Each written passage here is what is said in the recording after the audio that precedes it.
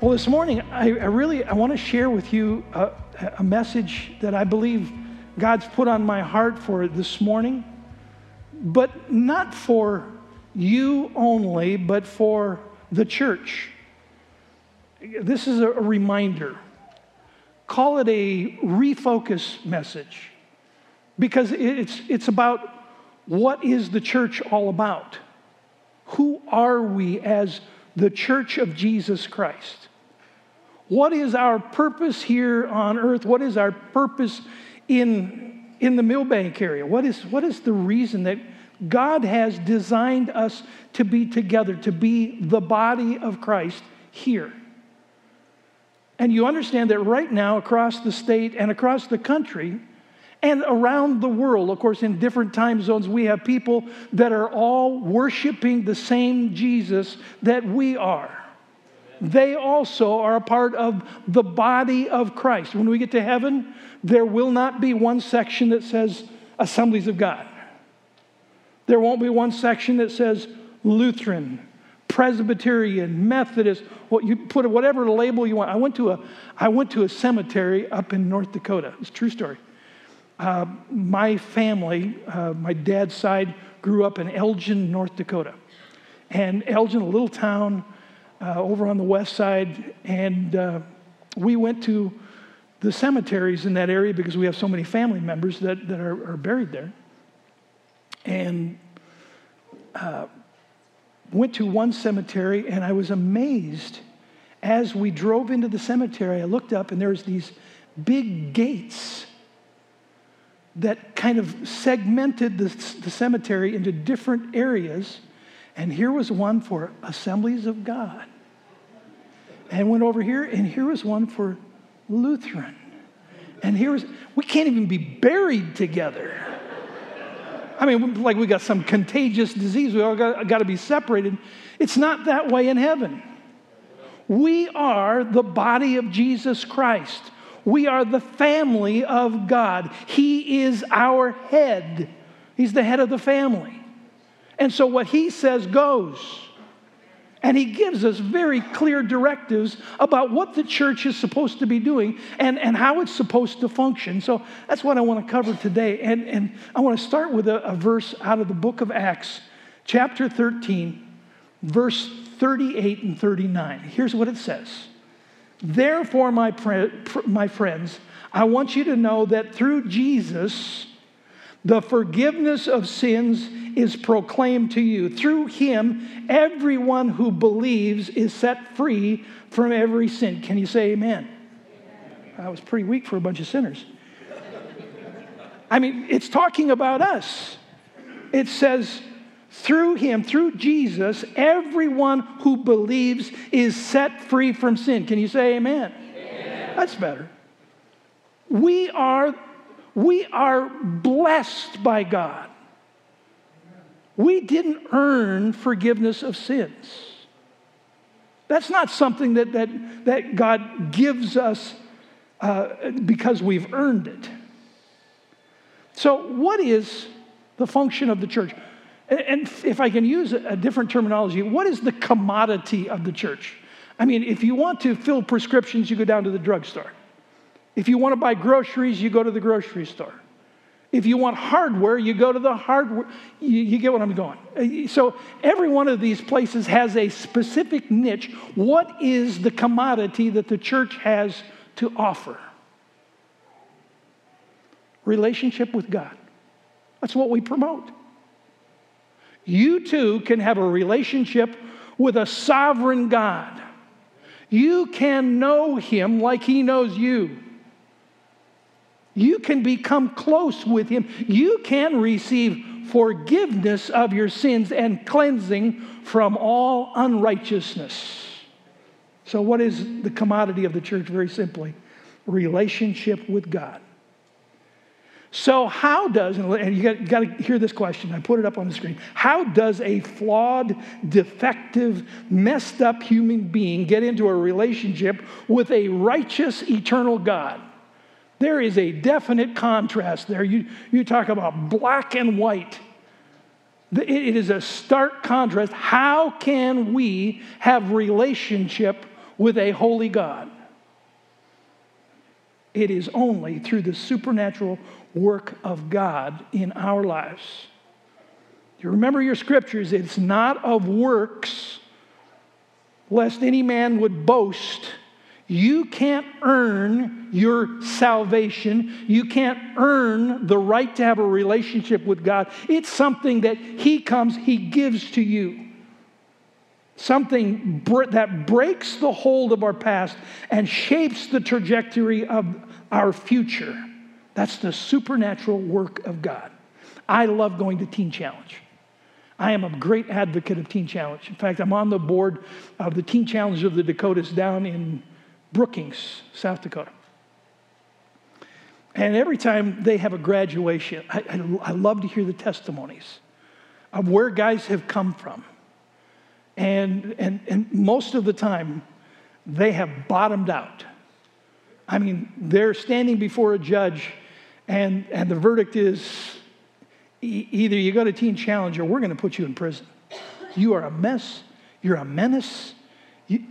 There's nothing good coming out of your life right now. So we either have to protect the public from you or see something change in you.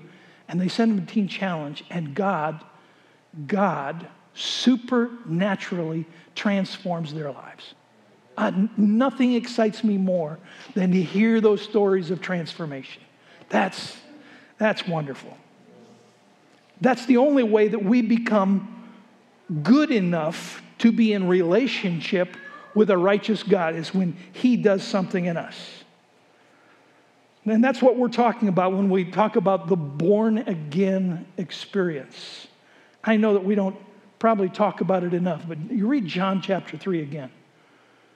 And you go back to what Jesus said, you must be born again. You were born once of the flesh, but now you need to have a rebirth of your spirit. You need to be born of the Spirit. The Bible says that there is another birth that you need. So that spiritual birth. So how does it all start? How does your spiritual life, your walk with God begin? Because God has a plan for your life. God loves you. Listen to that. God loves you in spite of all of your issues, in spite of all of our issues. God loves us. You need to just kind of let that soak in. That is unbelievable statement there. Did you deserve it? Did I deserve it? Absolutely. No. Absolutely no. But God still loves us. Does God love us for what we've done? No. He loves us in spite of what we've done. That's God's love. It's an issue called sin that we have. Years ago, I read this little piece, and I want to share it with you. It's different fields of thought have different ways of expressing the problem of sin. So psychology calls it emotional behavior. Philosophy calls it irrational thinking. Humanities calls it human weakness. Biology calls it primitive instinct. History calls it class struggle. Sociology calls it cultural lag. The Bible just says it's sin. It's a simple word, and we like to camouflage it. We like to say, well, I've made mistakes in my life. Yeah. And the Bible calls it sin. There is a passage in the Old Testament, in 2 Kings chapter 5. Let me read just one verse here or two. It says this. Now Naaman was commander of the army of the king of Aram. He was a great man in the sight of his master, highly regarded, because through him the Lord had given victory to Aram. He was a valiant soldier, but look at those last four words. But he had leprosy. Now, leprosy is not a common disease in our day. It's been pretty much eradicated, but leprosy was a terrible disease. leprosy would dull the senses of your nerve endings. And Dr. Dave, I should ask you to give a detailed description of what leprosy would do. But because I know you could do it a lot better than I can. But it deadens your nerves so that you can't feel when you stick your hand close to a hot flame. So as a result, you'd burn yourself. You wouldn't jerk away because you didn't feel the pain. You would smell the burning flesh.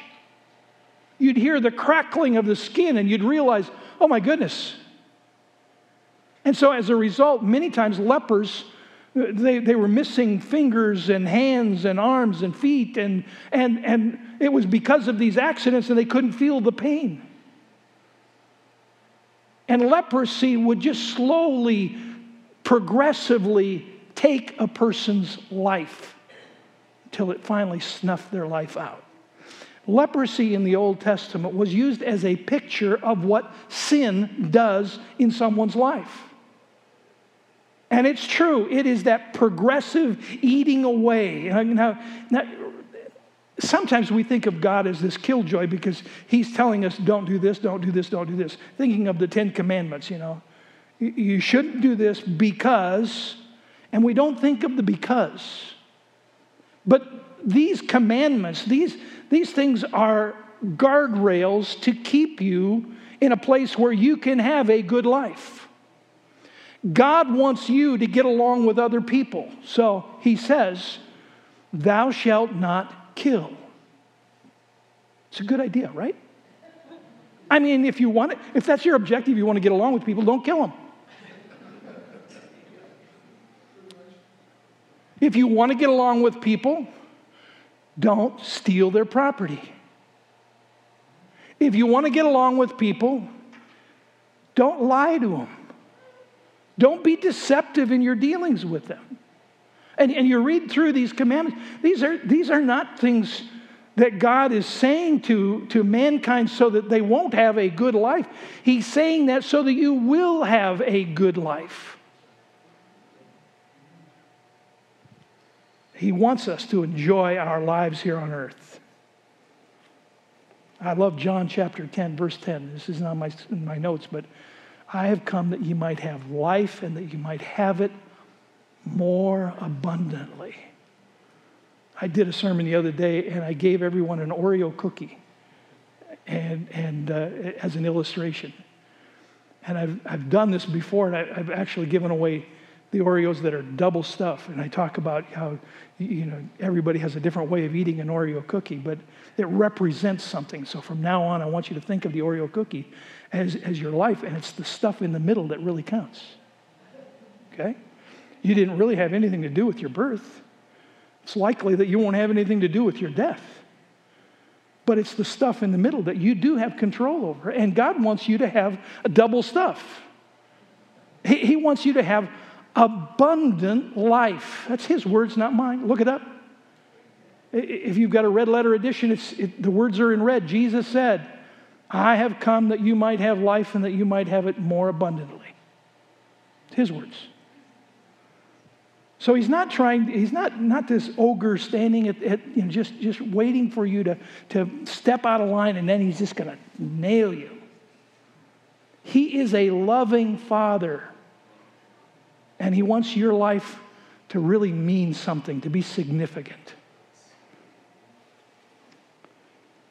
Now we've got some issues because we have all sinned. Romans 3:23, for all have sinned and come short of the glory of God. And it says that the wages of our sin, Romans 6:23, the wages of our sin, what we've earned as a result of our disobedience, as a result of our moving away from what God wants us to do, we've earned death, separation from God forever. So it is by God's grace and his mercy that he saves us. Now, let me give you just a word lesson. We use sometimes interchangeably the words mercy and grace, but they're two different themes. If you stand before a judge and you were caught speeding, and you're standing before him, and you're not wanting to pay that big check that they're wanting you to. So you're looking at him and you're saying, Judge, have mercy on me. I know I deserve it, but I'm asking you not to punish me, not to give me what I deserve. That's mercy. And God gives mercy. We have all sinned. We've fallen short of the glory of God. We've earned death, separation from God as a result of our sins. And we stand before him and we say, oh God, have mercy on me. Don't give me what I deserve. And then God takes it one step further. He forgives our sins. That's the mercy part. And then he adds grace to it. And grace is when we receive what we didn't deserve. He wraps his arm around us and he says, you are more than just a slave. You are my child. You are my son. You are my daughter. I receive you into the family. Huge things that the scripture talks about.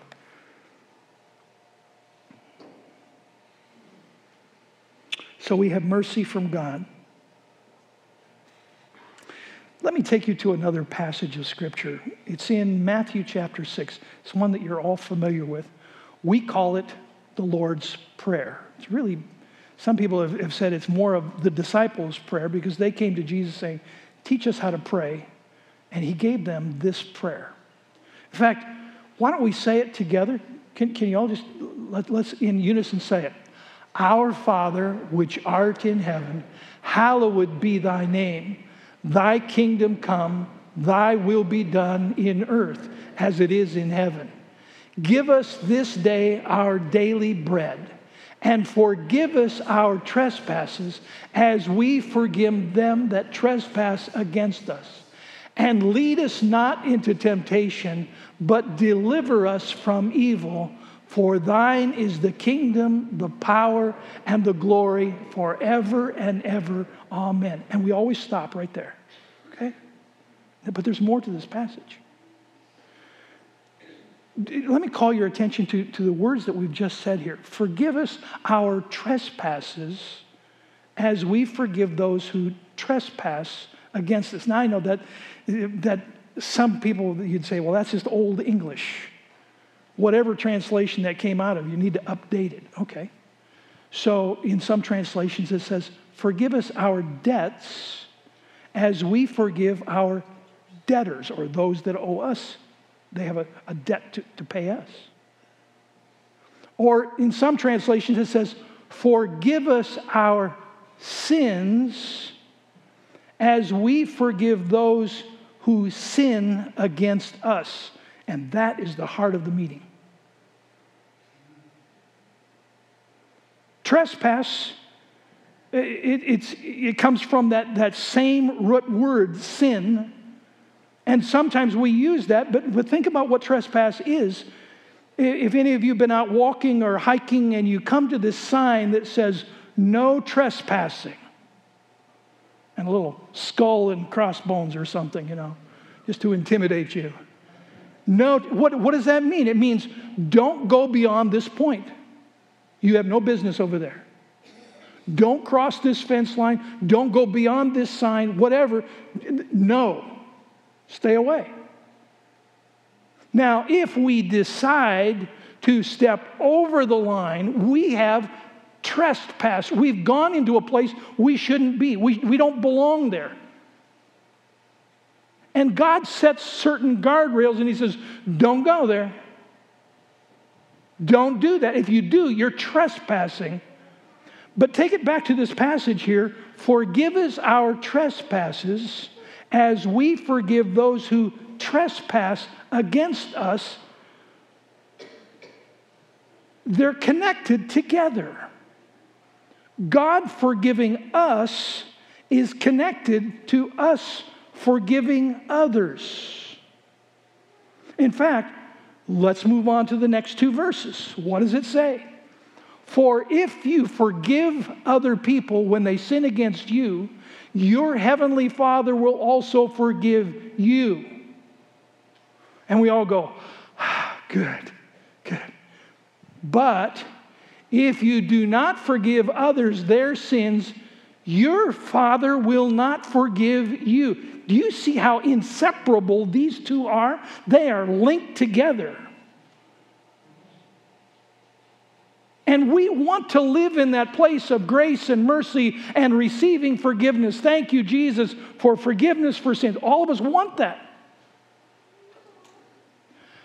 I was traveling with a guy on a plane.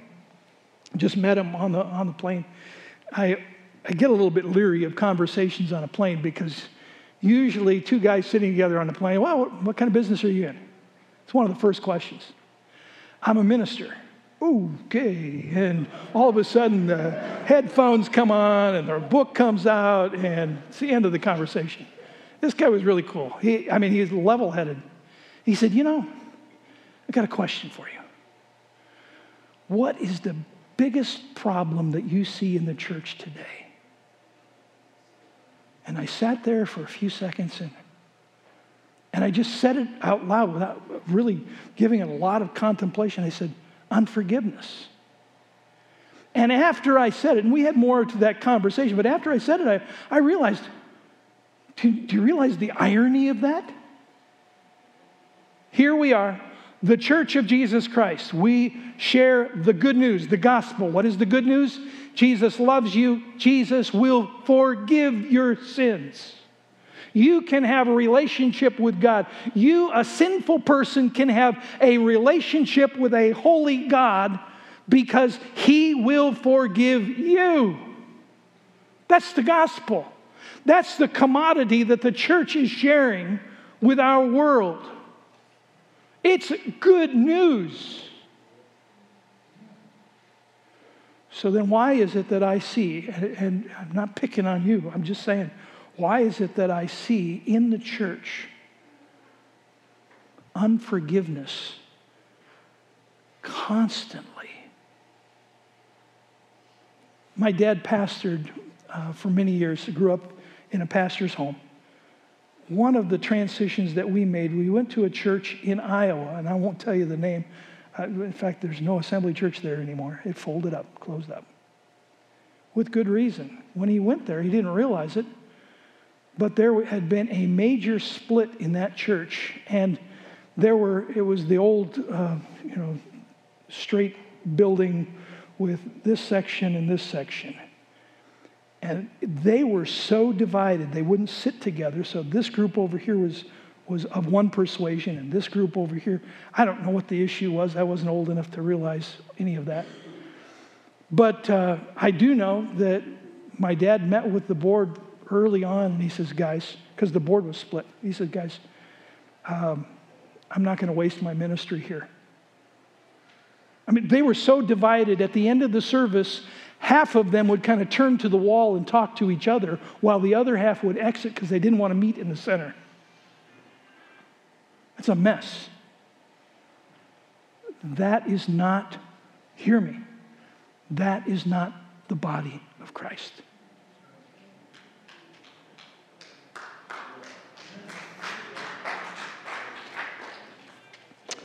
He stayed there 6 months and packed up, and we moved to Minnesota, where he pretty much finished out his ministry years. What a tragic story.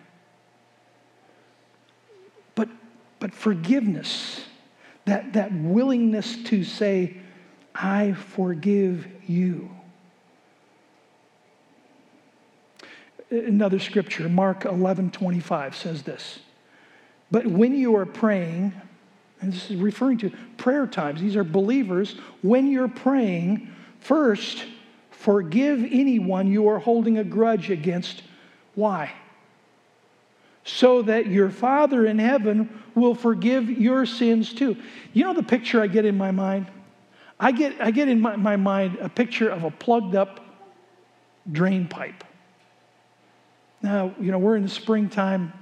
Just a couple weeks ago, we had snow on the roofs, And the snow started thawing, especially when the rain started coming down. This is in Sioux Falls. I don't know if you had the rain here, but we got rain, heavy rain, and all of a sudden at my office, the eaves started overflowing.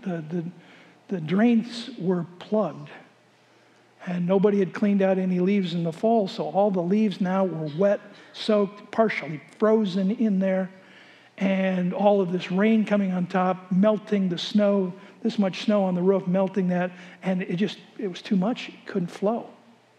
So I got up there with a ladder and cold water, bare hands, and scooping out clumps of, well, you know what it's like. It's just muck. It's almost like mud with a little bit of texture to it. The leaves are disintegrating, and you're taking this out. Sometimes I see that image when I think of people holding on to unforgiveness. They've plugged the pipe so God can't forgive them. Why would you want to do that? Unless you're perfect, that'd be unlike me. I need to have that passageway cleared out so that God can forgive me of my sins. If I hold on to unforgiveness, am I getting this through? If I hold on to unforgiveness, I am keeping God's forgiveness from coming to me. That's dangerous. That's no place we want to be. So what happens when we don't forgive? Just three things. One, we block God from forgiving us. I've already covered that. Two, we allow bitterness to take root. There's in Hebrews it talks about that root that can form in us, and it starts to grow. And it becomes something that not only affects us, but affects everyone around us. We take on an odor. We become putrefied with that unforgiveness. We're not letting go of it. And third, our attitude becomes toxic. And people just start wanting to stay away from us because that has affected our spirit. It's changed who we are. Sometimes it's not even that you were offended or you were wronged. It's that someone near you was offended. And you can pick up that offense from them. There's a verse in Proverbs, and I can't remember the exact reference, but it says, he who picks up another man's offense, I might be paraphrasing it slightly, is like the man who picks up a dog by the ears. Now, just visualize this. I always visualize something like a Doberman, you know. You're petting that Doberman, you grab a hold of his ears, and you lift him off the ground. Now, the next thing you do is very wrong. If you let go, he's going to eat you up. If you hold on, he's just going to get madder and madder, and you're going to get weaker and weaker, and finally, I mean, it's not a pretty picture. Picking up someone's offense is like that. It doesn't do you any good. Don't do it. Let it go. Can I channel Frozen? Let it go. Yeah, that was a free one. So forgiveness is releasing someone from a moral debt that they owe you. You're releasing them. There's 3 steps to forgiveness, real quick. First of all, you surrender your right to get even. There is a theme, and you watch it in Hollywood movies and the action films. At the beginning of the movie, some innocent person gets taken advantage of, mistreated in some way, kidnapped, whatever. And the rest of the movie, the good guy, he might not even be a good person, but he's the good guy in the movie. He is chasing down the bad guys who have wronged that innocent person. And the whole thing, you're watching it. Yeah, get him. Kill them all. I mean, we take on that because we've become part of the thing. We're holding on to that. They've been wronged, and so we want justice to be done. Actually, what we want is revenge. And it sells. And it permeates our society. And it also affects our trust. If you just think about it logically, you'll pick up on it. But a lot of these films and a lot of these dramas on TV, they show people in authority doing bad things. And so as a result, when you watch the film, you're kind of like, oh man, those people are nasty.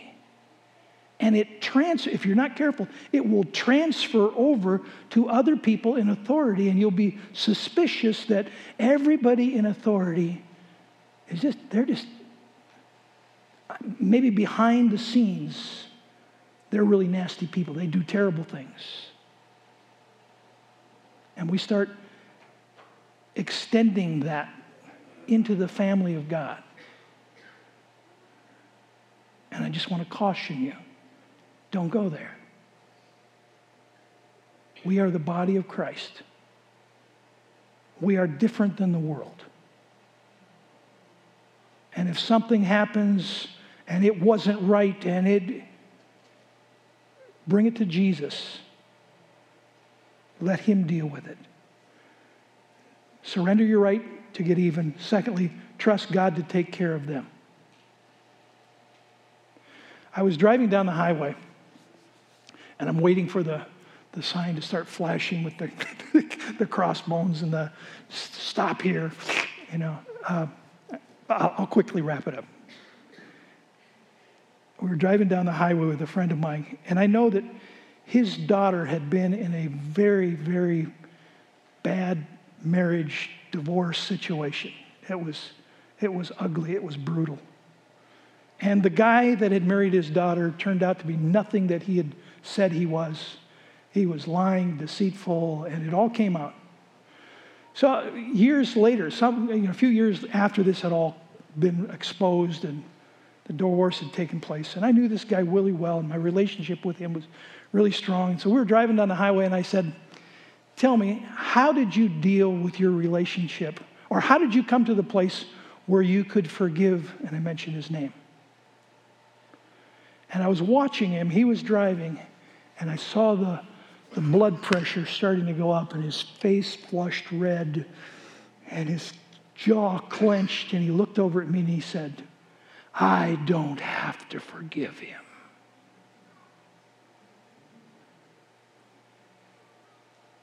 That's wrong.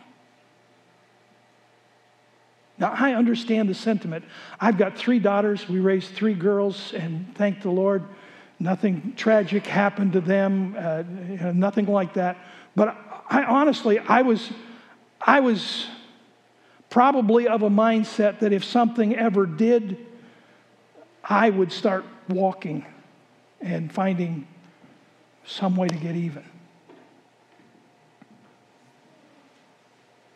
Trust God that he'll take care of them. And then number 3, you stop carrying it. Let go. Don't let it own you. Don't give residence to those thoughts and those emotions. Don't let them stay there. Evict them. Because it'll poison you. Let me close with just an illustration. There was a friend of mine. He was in prayer, and God gave him a vision.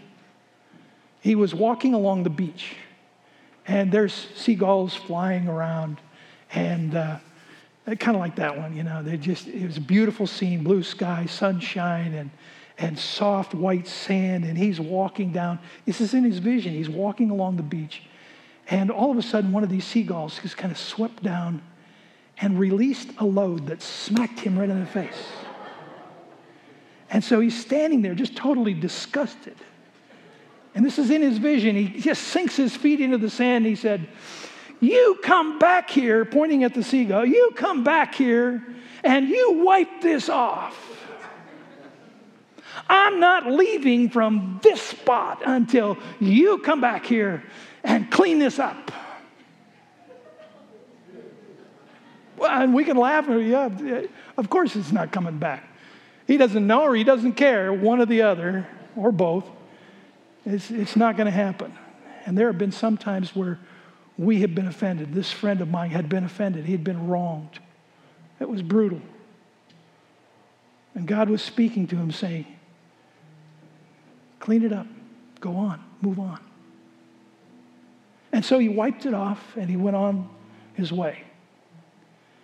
A couple of weeks later, he was in prayer again, and he had another vision. The same place, he's on the beach, he's there, and again, the seagulls are flying around. None of them swoop down, and he was thanking the Lord for that. And God spoke to him and says, you're not nearly as effective as you used to be. He says, God, I don't understand. What do you mean? I cleaned it all off. He says, yeah, but you're only working with one hand.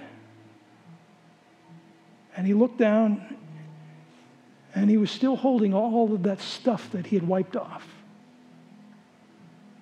And God says, and there's sometimes you want to have a pity party, and so you just, and you wipe it all back on. He says, wipe it off and let it go. There's someone here this morning. You've been wronged. It was brutal. It was unfair. Maybe it was even illegal. It was so atrocious. Something happened that you're still not able to get through that. And it's something that every once in a while it just comes up, and the emotions are so strong. I want you to know I know exactly where you are. Maybe not. Maybe I can't associate with the details of the thing that wronged you. But there was a time where I was serving in district leadership, and this has been way before I was district superintendent. And I was a part of a group that was given an assignment. And then when I presented what I was asked to present, a person in the group receiving that just slandered me terribly and publicly. I remember when I was at home and I got that letter, and it had been mass mailed to a whole bunch of people. And oh no. And the letter was written in a way that is kind of like, and if you try to defend yourself, it'll just prove that you're more guilty. And there was another guy and I that were both labeled with that same thing. And I wanted someone to make it right. And so I went to the person who was in charge, and he wouldn't do anything. And he knew that it was wrong, but he didn't want to make a mess. So he chose not to address it. I remember one night laying in bed, tears running down my sides of my cheeks and pooling in my ears. I was a mess. It was like 3 a.m, and I was saying, God, I can't live like this. And God whispered in my ear, what do you want to see happen? And I said, God, it would be really nice if he would come to me and he would say, I'm sorry, I was wrong. Then I could let it go. And God, just as clearly as I'm talking to you now, he said, that's not going to happen. So what do you want? Which caused some anxiety, and I fought with God. I said, that's not fair. I mean, this is the way it's supposed to happen. He says, yeah, I know, but it's not going to happen. So what do you want? Now it's 4:30, 5 o'clock in the morning. I'm still laying there. I haven't slept any that night. And I'm desperate. I'm saying, okay, God, at least get this monkey off my back. I don't want this thing consuming me for the rest of my life. So take it away from me. And God whispered in my ear and says, then forgive him. And I wrestled again. I said, but God, he didn't ask for forgiveness. He said, it doesn't matter. Let it go. I wish I could tell you that instantly it was gone, and the peace and joy of the Lord just surrounded me, and the heavens opened up, and it was a moment. But it didn't happen that way. I got up the next morning, And I was at a business meeting, and there was that individual walking down the hallway. And how you doing this morning? And as I'm walking by, Jesus, I forgive. Jesus, I forgive. We went into a meeting, and we were in the same meeting, and something was mentioned about this conflict, and it wasn't going to be resolved. And anybody have a question? Anybody have a problem? This would have been my moment to stand up and say, yeah, I've got a problem with this. And I felt the Holy Spirit just restrain me. I said, okay, I choose. My choice. I choose to forgive. I let it go. And over the years, and this has been many years ago, over the years, every once in a while it would come back up, and I'd forgive again.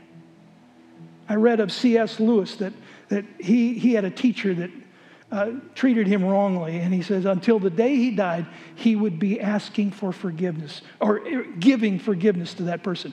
I choose to forgive. I choose to forgive. Today, I can tell you that person is one of my best friends. And now it's to the point where I thought about it the other day. I thought, I could mention this to him, and I think we could resolve it now. And it's like, no. Because I know it would hurt him so deeply to know that it had pained me so much. No. It's under the blood. I choose to forgive. I let it go. I don't know where you're at, but I would pretty much guarantee that most every person in this room, as I'm talking about unforgiveness, you've had something come to your mind.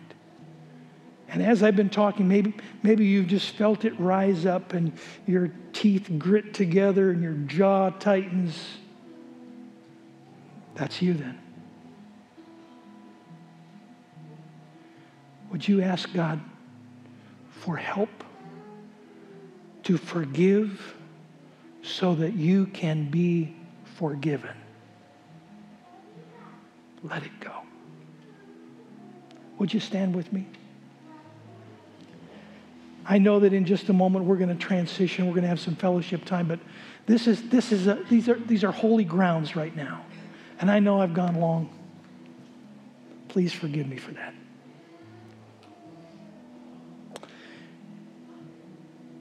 Would you allow the Holy Spirit? Just close yourself in with Him right now. Would you allow the Holy Spirit to put His finger on that area of your life, that one offense that you took? That person that wronged you so deeply. It was cruel. It was thoughtless.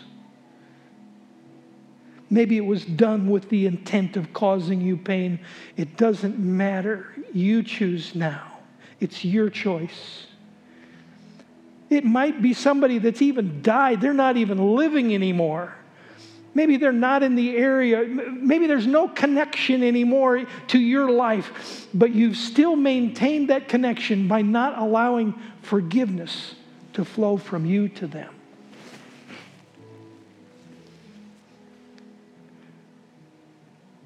And I want you to respond to the Holy Spirit this morning. In just a moment, I'm going to ask you to step out from where you are and walk down to this altar. Just as a sign to God Himself, I choose to forgive. I choose to let it go. As the Holy Spirit put that on your heart, as He put that in your mind, you know what you're thinking about. Then would you start right now? Would you step out and come down to the altar? And we're just going to pray a prayer together, asking for the Lord's help to release all of the offense, all of the unforgiveness, all of the resentment, to let it go. Just step out right where you are. Come on down. We're going to meet here at the front, and we're going to pray together. If we confess our sins, He is faithful and just to forgive us of our sins and to cleanse us The ball's in our court. We make the choice. Others, you come. Anyone else?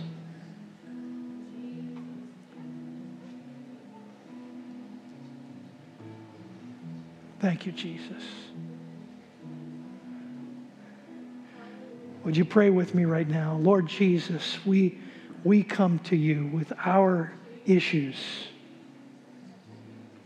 We come into your presence and we ask for your help in being able to forgive others. We choose this morning to release that person from any obligation to make it right. We choose. If they never speak to us about this, if they never apologize, we choose today to let it go. We give up our right to defend ourselves in that issue. We give up the right to manipulate how things end up. We put it into your hands. And we ask you now just to release us from the burden of carrying this. That it wouldn't be something that occupies our minds, our hearts. In Jesus' name, we give it to you. Thank you, Jesus. And Lord, we receive your peace. We receive your forgiveness. We've cleared that out. We're not holding that as unforgiveness anymore. We release it now, and we receive from you forgiveness for us. Thank you, Jesus. Thank you, Jesus.